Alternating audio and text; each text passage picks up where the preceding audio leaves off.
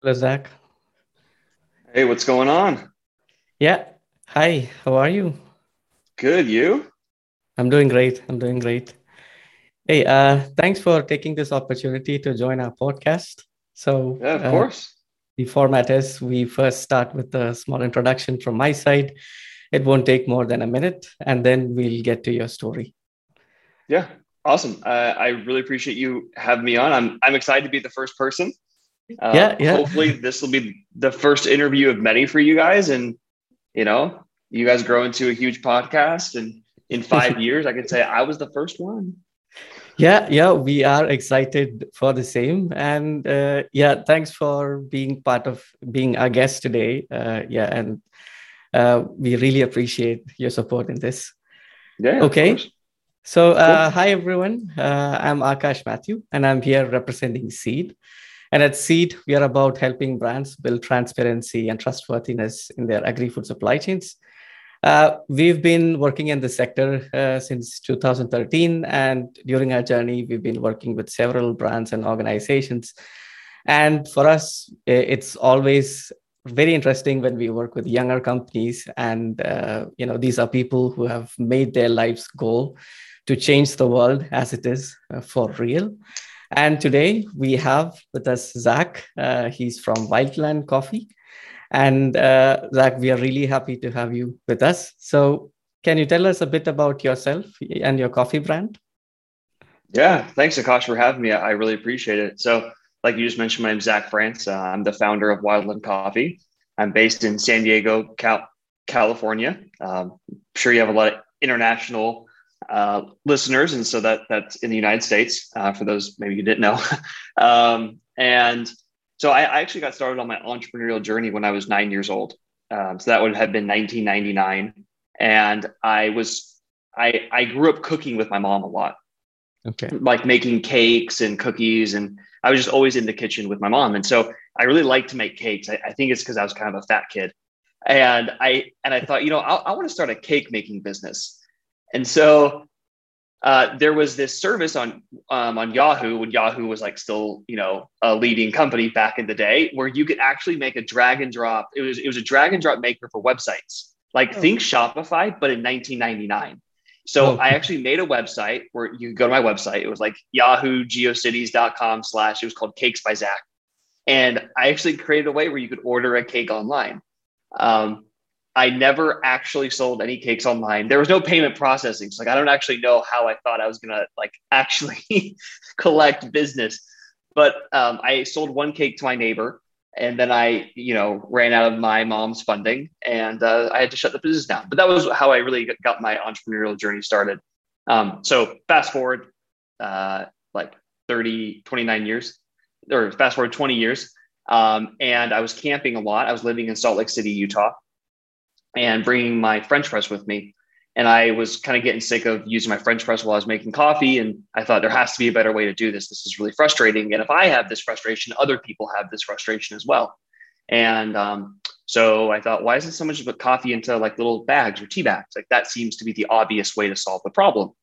And I went home, I did some research. Turns out, like, I'm actually not the first one to think of that. I had never seen it before I had thought of it. And so I, continued thinking, well, if I'm a pretty avid outdoors person, I've never seen this product. I bet you a lot of other outdoors people haven't seen it, despite there already being products on the market. And so that's why I started this company. And, I'm about 2 years into this journey now. that was quite interesting. Well, like the cliche question that everybody asks, what was the most challenging aspect of your journey? So, I think, and I'm still pretty early. And so from speaking with like mentors and people who were ahead of me in the journey, because if we think about the journey of an entrepreneur, there's, it's trying to get to like $500,000 in sales and getting to $1 million in sales. And then like, 3, 5, 10, so on and so forth. And each stage of the journey inevitably has its problems and challenges. Um, you know, I would say the biggest challenge for me, just as I'm starting, is and getting ramped up, is the day-to-day mental grind that it takes to start a business. because there's going to be days where you're going to have no sales or very few sales. There's going to be days where you have a lot of sales. There's going to be days where, a lot of people say, oh, this is stupid, or why are you doing this? There's a lot of people doubting you. And because I'm, again, relatively early in the journey, I kind of have to continue on just based on my faith that this is going to work. It's not like I'm doing $10 million a year in sales and I can say, well, hey, I've got $10 million a year in sales. This is a profitable, thriving business. Like if we think about it like having a baby, I'm in like the first 5 days of when you get pregnant, right? There's a lot of risk. You don't know if it's going to work out. You have a miscarriage, right? So it's just the day-to-day ups and downs. Like things are going well. Oh God, things suck. And it's just me right now. And so there's just piles and piles and mountains of work to do. So it's just like staying positive and staying consistent with the vision that this is going to go somewhere. Yep. Well, I totally agree to that because, running a business is very difficult. And at every stage, you kind of face the similar challenge, but at a totally different level. Yeah. So when talking about day-to-day operations, we know that, customers are a very important aspect of a startup's success, especially the ones that are along with you when you start your journey. Can you tell us a bit about how you manage your customers? Do you have any special customers that you have got a bond and people who could help you scale up? Yeah, absolutely. And I think this really goes back to the customer experience, right? Yeah. And so as I started the business, I have placed a big focus on ambassadors. So these are people who really love the brand, and I give them free product, and then they agree to talk about me on a regular basis, on Instagram, TikTok, whatever, wherever it might be. So I kind of think of I kind of stratify my customers in really like two different ways. So I've got my brand ambassadors, and I've got people who are paying for product. So I'll go into like a little bit more detail. So one thing that I do quite regularly is I will reach out to customers just with a personal note. I'll thank them for their business, and I'll ask them, what did you like about it? Like, what did you not like? And I really want to make my customers feel like they're coming along like the journey with me. How I think about customer experience more holistically is, and I'll start by saying this, that in business, concepts, ideas, processes, products get commoditized very quickly. So if we think about like the customer experience, like maybe 5 or 10 years ago, if you could do like free returns, oh my gosh, your customer experience was so amazing, right? Yeah. Now, if you don't do free returns, it's like, what's wrong with you? Like, so things that used to be considered a good customer experience are now, you have to do those things. It's no longer like a talking point, so to speak. So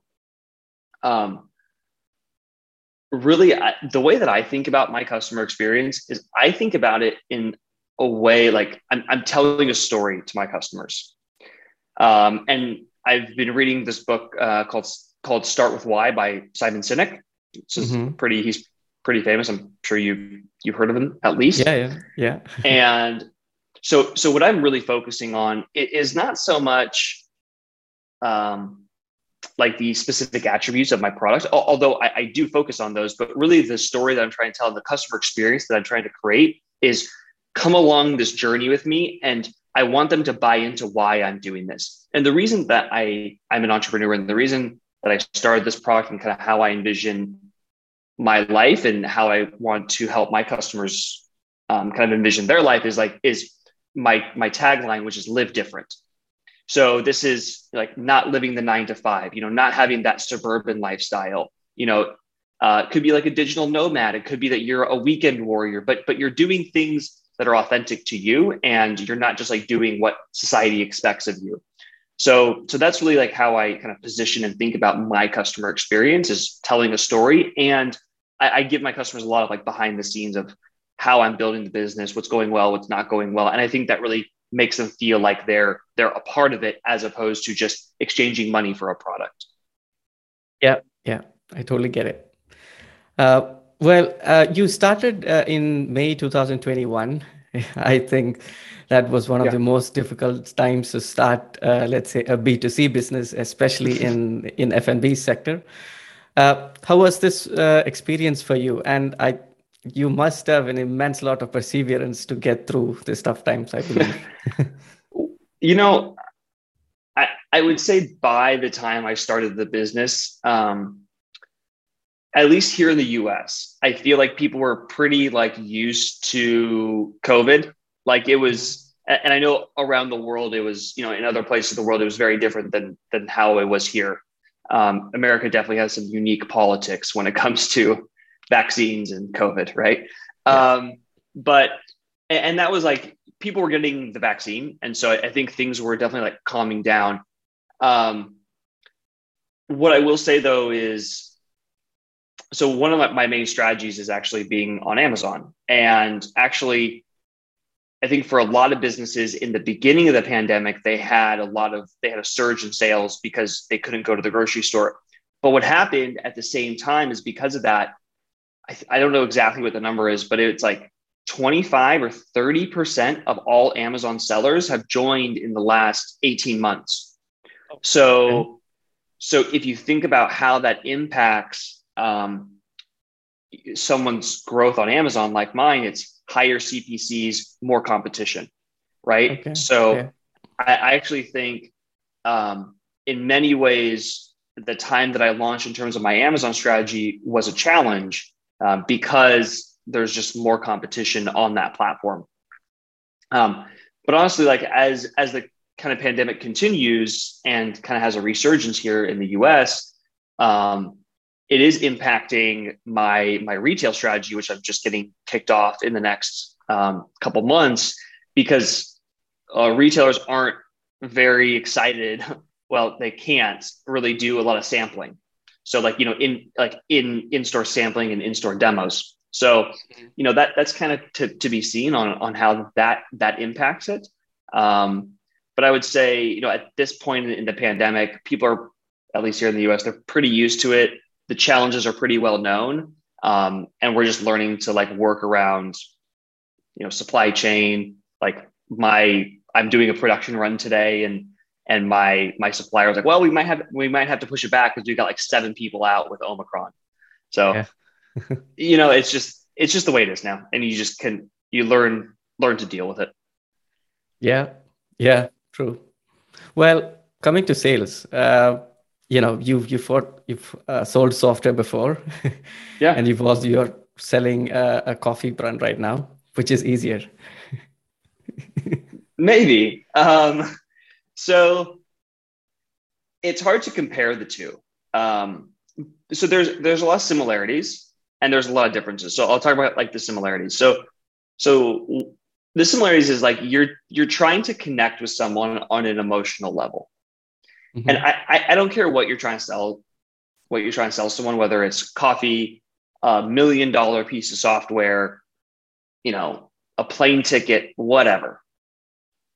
The companies that win are going to connect with you on an emotional level, and they're going to get you to buy in emotionally to that product. And then as humans, we make decisions with our emotions, then we rationalize with and then we rationalize that decision with facts, right? That's generally like kind of the consensus on how people make decisions. So that's like how it's similar. So you're trying to convince someone to make a decision. Now, obviously the differences is when you're trying to sell coffee online, you probably have like 2 seconds to get that person interested. It's like they're either interested or they're not. They saw the image and they liked it, and then they continue to click on, or they didn't, right? So the decisions are more instantaneous, but you're having a lot more at bats at that decision. With software, you're probably selling to 4 to 8 people at a company, and you have longer to help them make that decision. Now, of course, you're not going to get as many sales, but when you do, you know, it's, you know, a lot of money. So I don't know if one is harder than the other. They're very different. And so, yeah, it was nice selling software. It's there's definitely advantages to that, but I definitely prefer the entrepreneurial life and kind of selling coffee. Okay, so let's say there are several people who wants to do business just like you.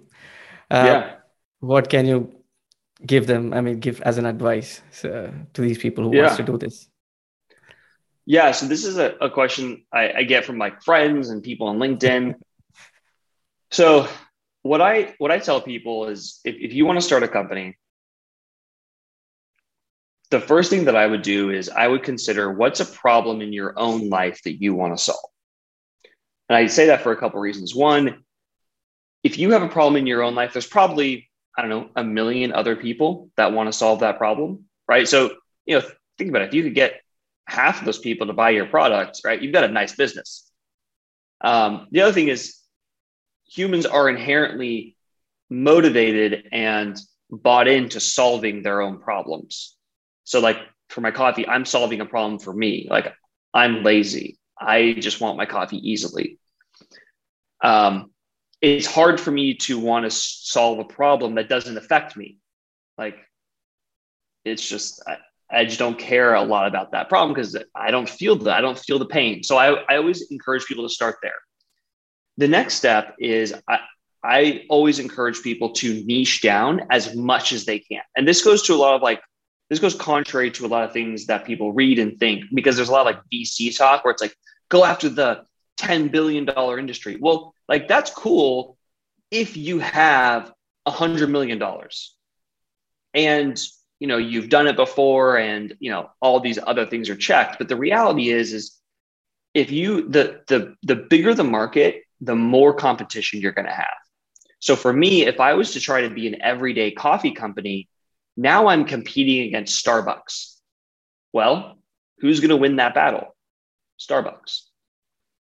But so my vision for Wildland is I want to be the coffee brand for the outdoor community.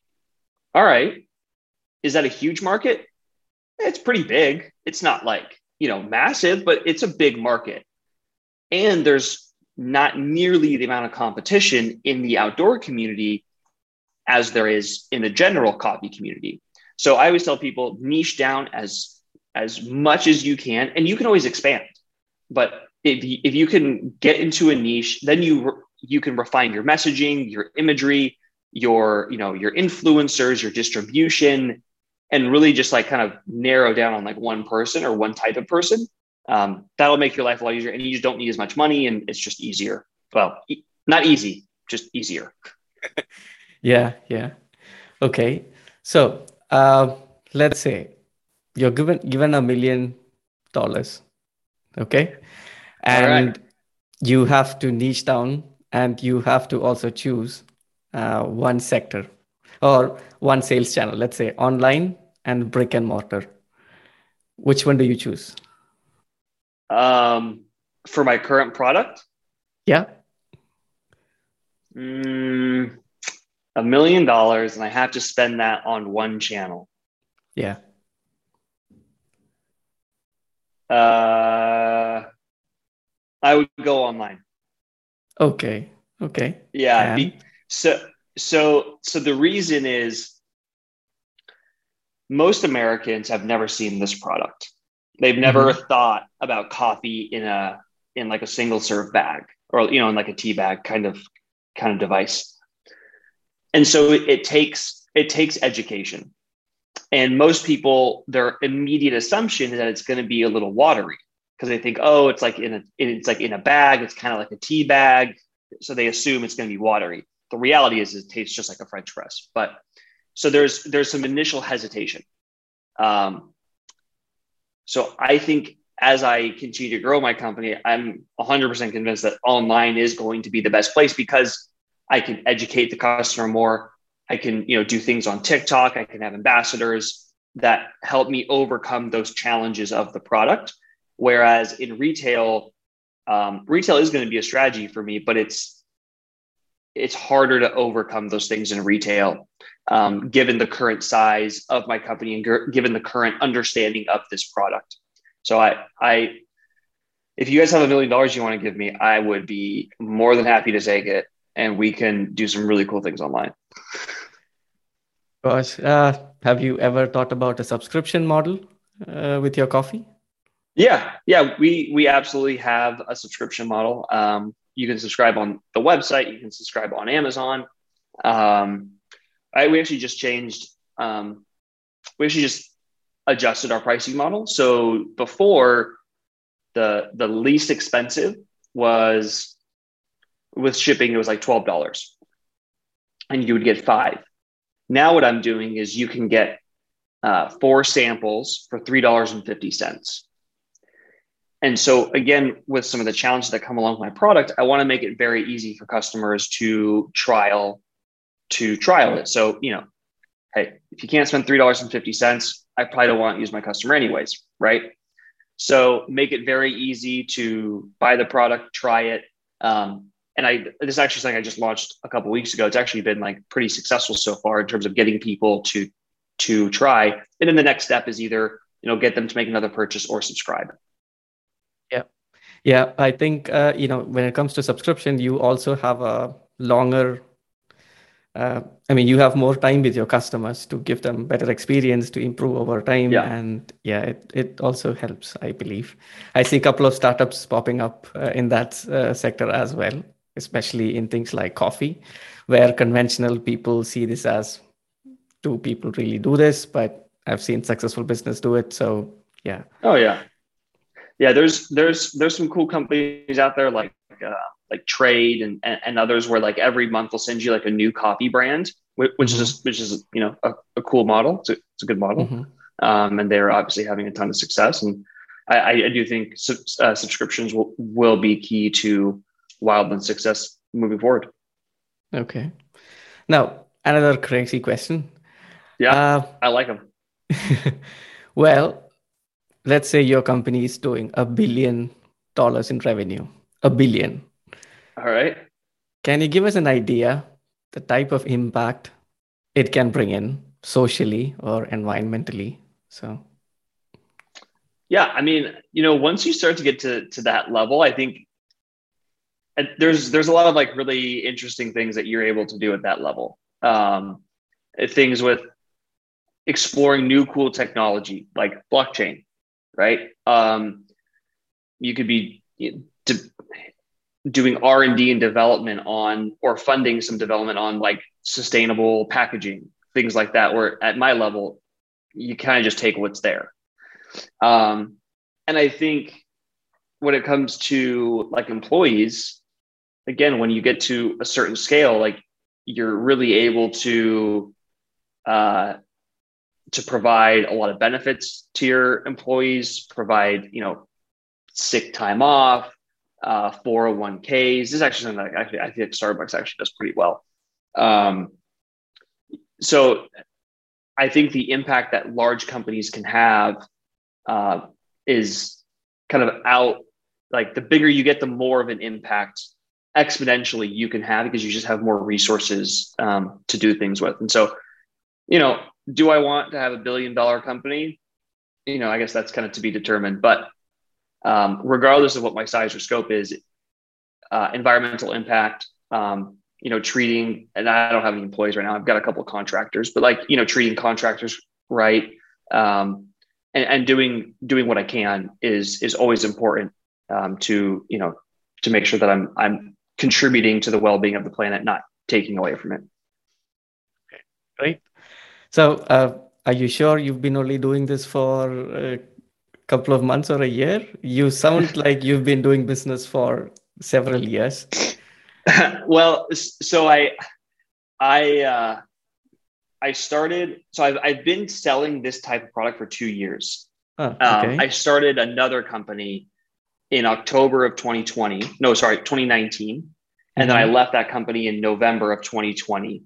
And then I felt like I didn't get to execute on my original vision. So I started Wildland. So I've been doing Wildland since, May, June of this year, but I had already been doing another business for like a year, a little bit more than a year before that. So it's been a little bit longer than just my Wildland experience, but yeah. Yeah, but By listening to your answers, it feels like it's more than two. It's just several years of gyan I don't inside know. your head that comes out. And I really hope and I really wish that you guys get to that 1 billion mark and That would be soon. interesting. And yeah, thanks again, Zach, for today's session. And yeah, this is our first podcast. And thanks a ton for providing us your support. And I hope we can keep track of your progress. And one day we can also have you again in this to see how things are going. On episode 1000, I'll be at $1 billion. Before that, for sure. Yeah. All right. Cool. Thanks, Akash. Yeah. Thank you, Zach. It was great talking.